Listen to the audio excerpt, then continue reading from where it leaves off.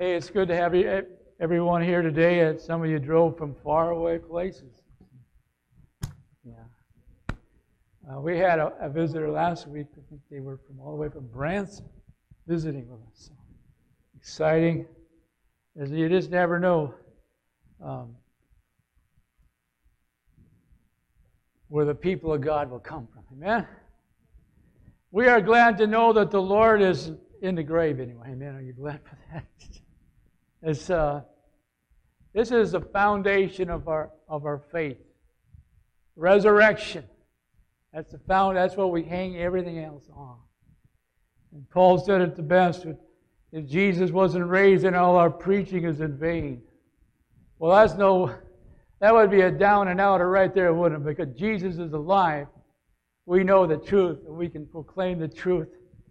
And we can live as though He is alive. Amen. He makes us alive as well. Amen. So last week we were dealing a little bit with Jesus' entry.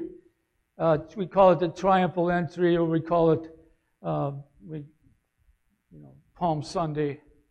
All that was about was He had a moment where the people were praising Him and declaring Him as Lord and praising, laying palm branches or leaves or other things, garments. But he had a need for something. Remember what that was? He needed a colt. He needed a small donkey. And He asked the disciples to go and find. He said, "You'll find a person so and so in such a place. You'll find this colt." Isn't it interesting how the Lord, He knows all things. And sure enough, the disciples got there, and Jesus tells them ahead of time, well, if they ask you why you're taking your colt, you just say the Lord has need of it. Well, something was going on because there was no fight, there was no conflict, but that colt was only used for a short period of time. So I took off from the thought a borrowed colt. He borrowed a colt. So today we're going to go with the thought a borrowed tomb. So bear with us, bear with me. We're going to try to figure out some things. I've been reading the scriptures throughout the week, the crucifixion and on and through the resurrection story, trying to get something maybe I've never seen before. And, you just want to search the scriptures, make sure you're not missing anything. And so I've chosen Matthew's Gospel, chapter 27, to start out in verse 57, which is dealing with a man who was rich. He was from Arimathea, I pronounced that pretty close. And his name was Joseph. He was a rich person. He was able to have more than most people. And the verse reads in verse 58, "This man went to Pilate, and he asked permission for the body of Jesus, and Pilate grants him permission. And Joseph took the body and wrapped it in clean linen cloth and laid it in his own new tomb, which he had hewn out in the rock. And he rolled a large stone against the entrance of the tomb and went away." On the verse 57 we alluded to, he had also become a disciple of Jesus. See, prior to the crucifixion, following Jesus was probably fairly good or okay, or you wouldn't be recognized. But when he got closer to the end, closer to his crucifixion, it got more serious about following Jesus. Because your life was on the line. And so somehow Joseph was touched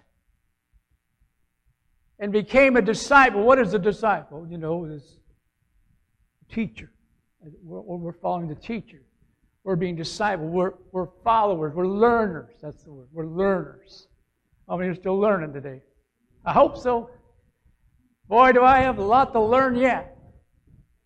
And we'll take our lifetime to continue to learn and never stop learning. Never stop seeking. But Joseph takes something happened in his heart What would move a man to use his own tomb that he carved out with his own hands? What would compel a person? Now, I'm going to admit this, I'm going to do a little bit of speculation. All right? Could you just think for a moment? Maybe Joseph was truly convinced that Jesus would rise again.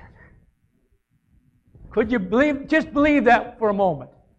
Wouldn't that change all? Wouldn't that make sense? Because after all, he needed this someday for his own body. But he recognized that Jesus said, I will rise in the third day. So therefore, it makes sense to me that it's just going to be temporary. It's just going to be a couple of 3 days. I'm so glad for this life. When it's over with Jesus, you just begin. When this life comes to an end, when we have Jesus, you just begin to really live. And because of the resurrected power of Jesus, you and I get to live. So number one, Jesus conquers death. We know that He conquered death. Paul said the last enemy is death. And He was put that under His feet. Romans 6:23 says the wages of sin is death. That's why Jesus had to come. That's why man died. In the beginning, Adam and Eve, because you disobeyed, sin entered into mankind. Therefore they died, and therefore we are born into sin. But Jesus comes to make a way for you and I, comes to begin to live in this life for a few short years, just a few, 33 or plus a little bit. But what I found in Scriptures, and especially in the book of John, a couple places that Jesus did many other things. Many other miracles that we don't even know about yet today. And so can you imagine?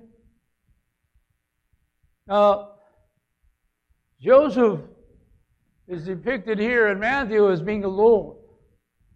But I believe in the Gospel of John that is recognized Nicodemus chimed in. Right? So that's why you need to read Matthew, Mark, Luke, and John. They get more clear. Every one of them have a little different angle. And so Nicodemus, remember that guy that came to Jesus at night? Why did he come to him at night? Because he was afraid to be seen. Because he was a teacher. But he also became a secret sort of a disciple. And he shows up as something was turning in his heart. And so he assisted along with Joseph. And so this tomb was probably built in the side of a rock, like a cliff. And then they would chisel out the compartment of the area. And then they would chisel out a channel like, you can envision it's a channel like for a slab of rock that would be circular, and then that slab would be rolled down into that crevice and sealed. But nothing can keep Jesus in the ground. Amen? Nothing would hold our Lord in the ground. And that last enemy, which is death, He conquered. He overcame it. And as we see a human man, Joseph, doing his part, following with what he had believed in his heart, he had recognized that Jesus, there was something different about Him. There was something that was happening in his own heart. But there, the very Scripture that was fulfilled, I'll read from Isaiah 53:9. It talks about this is foretelling how many years prior to Christ's coming. His grave was assigned with wicked men, yet He was with a rich man in His death. Isn't that just, it's just like Zechariah 9:9 when he said He would come riding on a colt.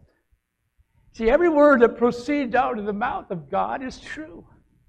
every Old Testament word and on into the New, they chime together.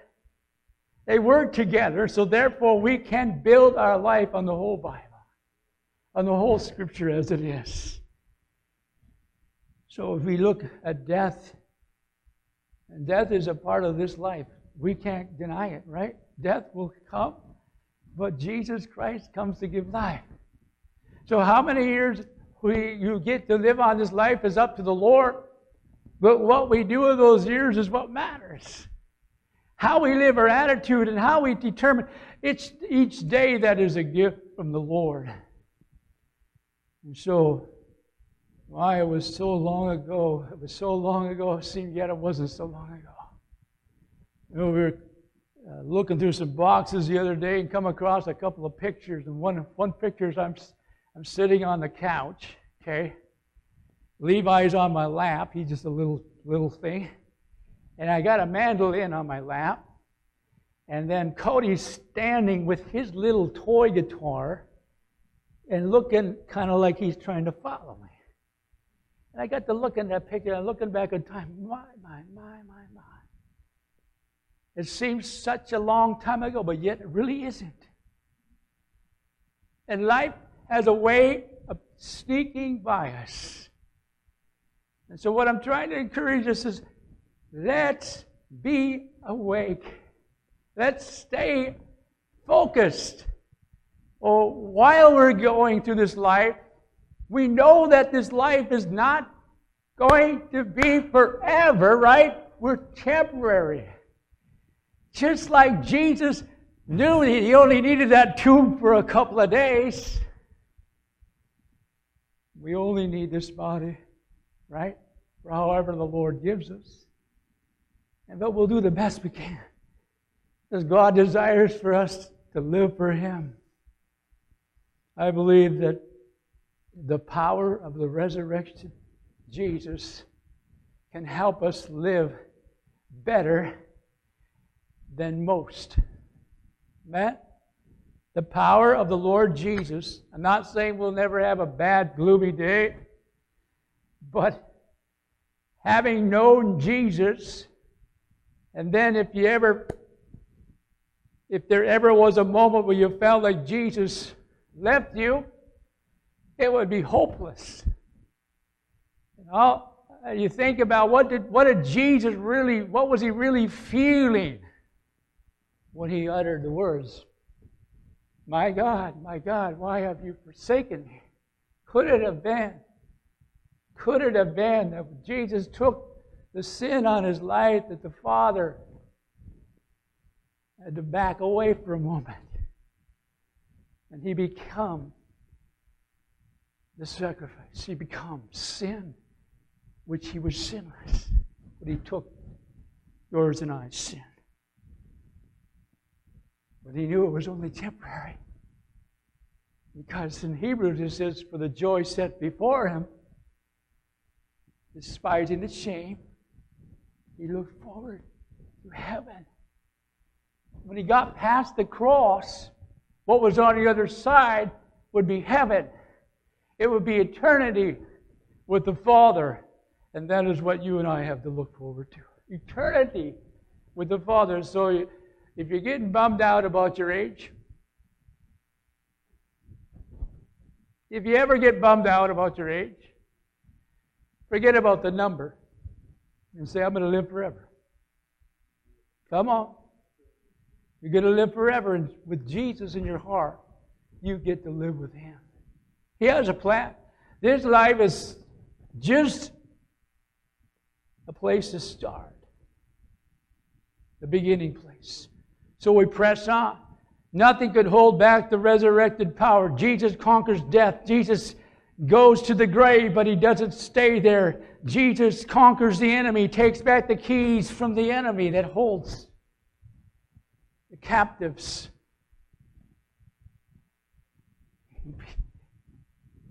He puts Satan in his place. Remember the Old Testament you read about when Adam and Eve sinned. You remember that portion of Scripture early in the book of Genesis where it says, Satan will bruise you on the heel. Referring to Christ, Satan will bruise Jesus on the heel. That represents the cross.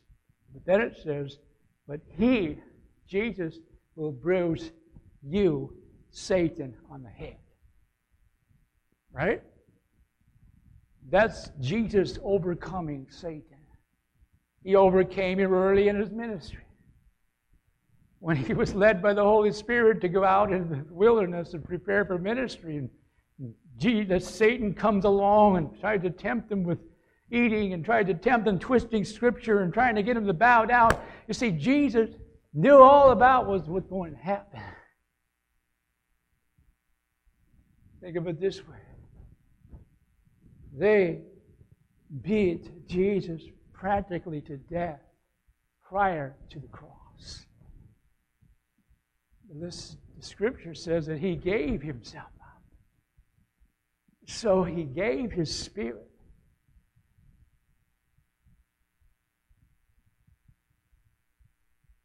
Wouldn't have Satan have loved to kill Jesus before the cross? He'd like to mess with God's plan. But He's under our feet. We stand not in our own merit. You have the authority to pray with faith that you're going to be blessed. Your family's going to be blessed. That you can have health. That you can have wisdom. That you can have hope and peace. This power lives on today. The same power that raised Jesus from the dead is living in us. When you get to looking over into the book of Romans, you begin to see these passages that talk about how Paul was describing some of the power that was in you and I. In Romans 8, verse 11, he was dealing with no more condemnation for those who are in Christ.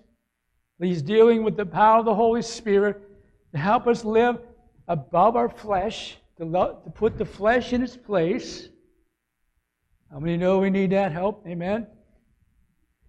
Our flesh, every day we have to discipline ourselves to walk with God's help and not just please ourselves. And so he gets to verse 11, but if the Spirit of Him who raised Jesus from the dead dwells in you, He who raised Christ Jesus from the dead will also give life to your mortal bodies through His Spirit who indwells you. Mortal bodies. You have the life of Jesus. You have a hope that will never end. We see it further on in this same chapter. He asks the question, what? Verse 31 of Romans 8, what then shall we say to these things? What were the things he was talking about? He was talking about how God works by His Spirit. How God helps us pray in the Spirit. How God weaves all things together for good. Only God can take broken stuff and make something good out of it. Amen? It's only God that can bring life where there's deadness. Turn things around. If God is for us, He asks this question, who's against us? It's like saying, who can stand against God? He who did not spare His own Son, but delivered Him up for us, how will He not also with Him freely give us all things? Who will bring a charge? In other words, who can stand and condemn you if you have Jesus in your heart? And he goes right on down through the list. Tribulation, distress, persecutions, famines, principalities, death or life, height or depth. Verse 39.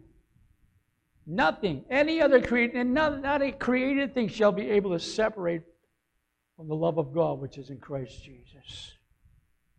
So, Joseph took it upon himself to take care of the body of Jesus. You see, the women came early that next morning, on resurrection morning.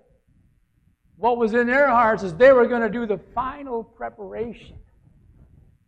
They were ready to do the spicing thing, wrapping, and the final thing. But guess what? You know what? It wasn't there. Oh my, they were confused. They were bewildered. And the first thought is this: they took our Lord. Somebody stole him. Right? Yet did not understand. Even the disciples. Yet did not understand. They were hiding. They were afraid. They couldn't believe it. When they heard the news, what? You're out of your mind. Jesus is alive. What? And so, we read this scripture further down in Matthew 27. The next day, verse 62, which is the one after preparation, the chief priests and the Pharisees gathered together with Pilate. And they said, Sir, we remember that when he was still alive, that deceiver said, after 3 days, I am to rise again. Therefore, give orders for the grave to be made secure. They're like saying, just in case, let's put a seal around that rock. And probably was a cord and maybe wax that would be recognized if anything was tampered with. But you know what happened? There's a song somewhere, ain't no grave gonna hold my body down. Ain't no grave. There ain't no thing in this world that can keep me from rising out of the grave when I have Jesus. And the resurrection power that Jesus, as he was delivered out of the grave, lives in you and I.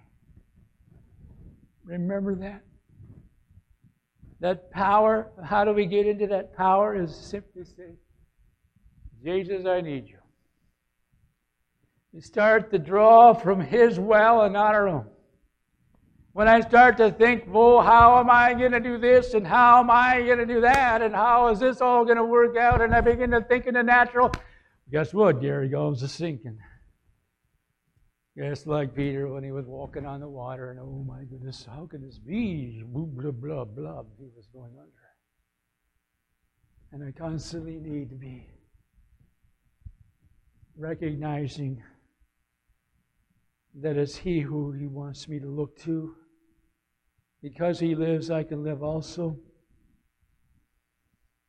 My part is to believe. That's just simply believe. And expect. Look and listen. Watch and wait for him. He will come back for his church, as he said he would. The day is coming. The day will happen when the grave will be open again. That's in Scripture, just like we see Scripture unfold here today. We're reminded of there's more to come, and then there's more to come after that. It never will end with Jesus. It's hard to wrap our minds around. But we know that there will be setbacks, there will be disappointment, there will be loss of life even in this life. And Paul wrote in a place in one of his letters to Corinth that the things that we see are temporary. Right? The things that we see, but the things we do not see are, he was talking about the spirit realm, are eternal. And so it takes the help of the Holy Spirit to discern. Discern means to see into or understand, discern what is really going on. And to live with that. But here the good news is that Jesus is praying for you. Did you know that? Have you got a hold of that truth? That Jesus is praying for his church, his people? It don't get much better than that. When you got Jesus interceding in the book of Romans, he intercedes. In Hebrews, it talks that he's a priest who forever lives to intercede. You see, I'm going to believe today, because He lives, there is hope for tomorrow. Because He lives, there's hope for your grandchildren. I know some of us folks, I know some friends of mine that they're worried about their kids and their kids. We don't always like what we see in the world. Well, guess what? The world's not going to get any better, but Jesus is getting better in us. That's what needs to take place. The church can still go advance. I had a pastor who was with him on a day this week. We were together with it's our yearly prayer around the state, and they come together in one section. He was talking about how his church actually grew through COVID. The last 2 years, extraordinary things have happened, unbelievably. You can't keep Jesus down. Even if they lock us up, you can't lock Jesus up. He lives in your heart. And though we maybe go through testings and trials as hard as they are, I don't take anything for granted, or try not to take anything for granted, which is so easy to do. And really, all that I have, all what I see today is just there are gifts that to be used for the service of the Lord. We don't know when it could be taken away. We don't know when we could lose someone or something. We don't know that. But we know that Jesus said, I'll never leave you. And I'll go right with you even through the valley of the shadow of death. And so therefore, because He lives, we can live also. And we come down to certain stretches of our life and we wonder, what is the next thing for us, Lord? Maybe there's some changes that have happened recently. And you're thinking, now what? You're thinking, well, now how am I going to... there's just questions. Right? We have questions. What was like that then, but what about now? What will it be like when I get even further along in life? Oftentimes, we just need to hear these words, I'll be with you always. And guess what? It's not only about us. I find it more and more that I'm not just here for myself, right? I'm here to encourage others around me. And no greater joy than living your life serving. Oh, you get tired. Of course, you got to find your balance, but God has purpose for you and I to get out of bed in the morning. And your family, and your community, and your people that are around you. The good news is this. The day will come when we shall see Him. 1 John chapter 3, verse 2 and 3, Beloved, now we are children of God, and it has not appeared as yet what we shall be. It's like He's saying, we don't have it all figured out. Paul said, I see in a mirror dimly.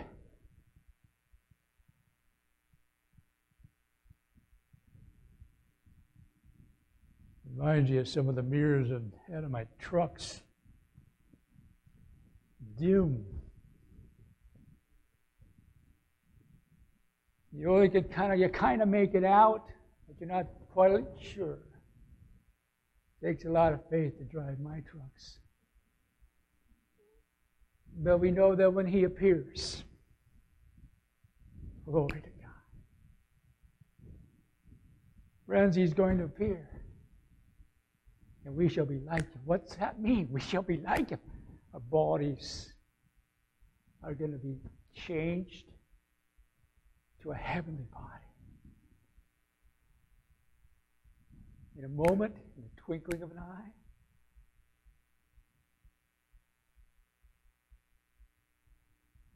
Think about Jesus coming back to life. I think it happened in a moment, in a twinkling of an eye.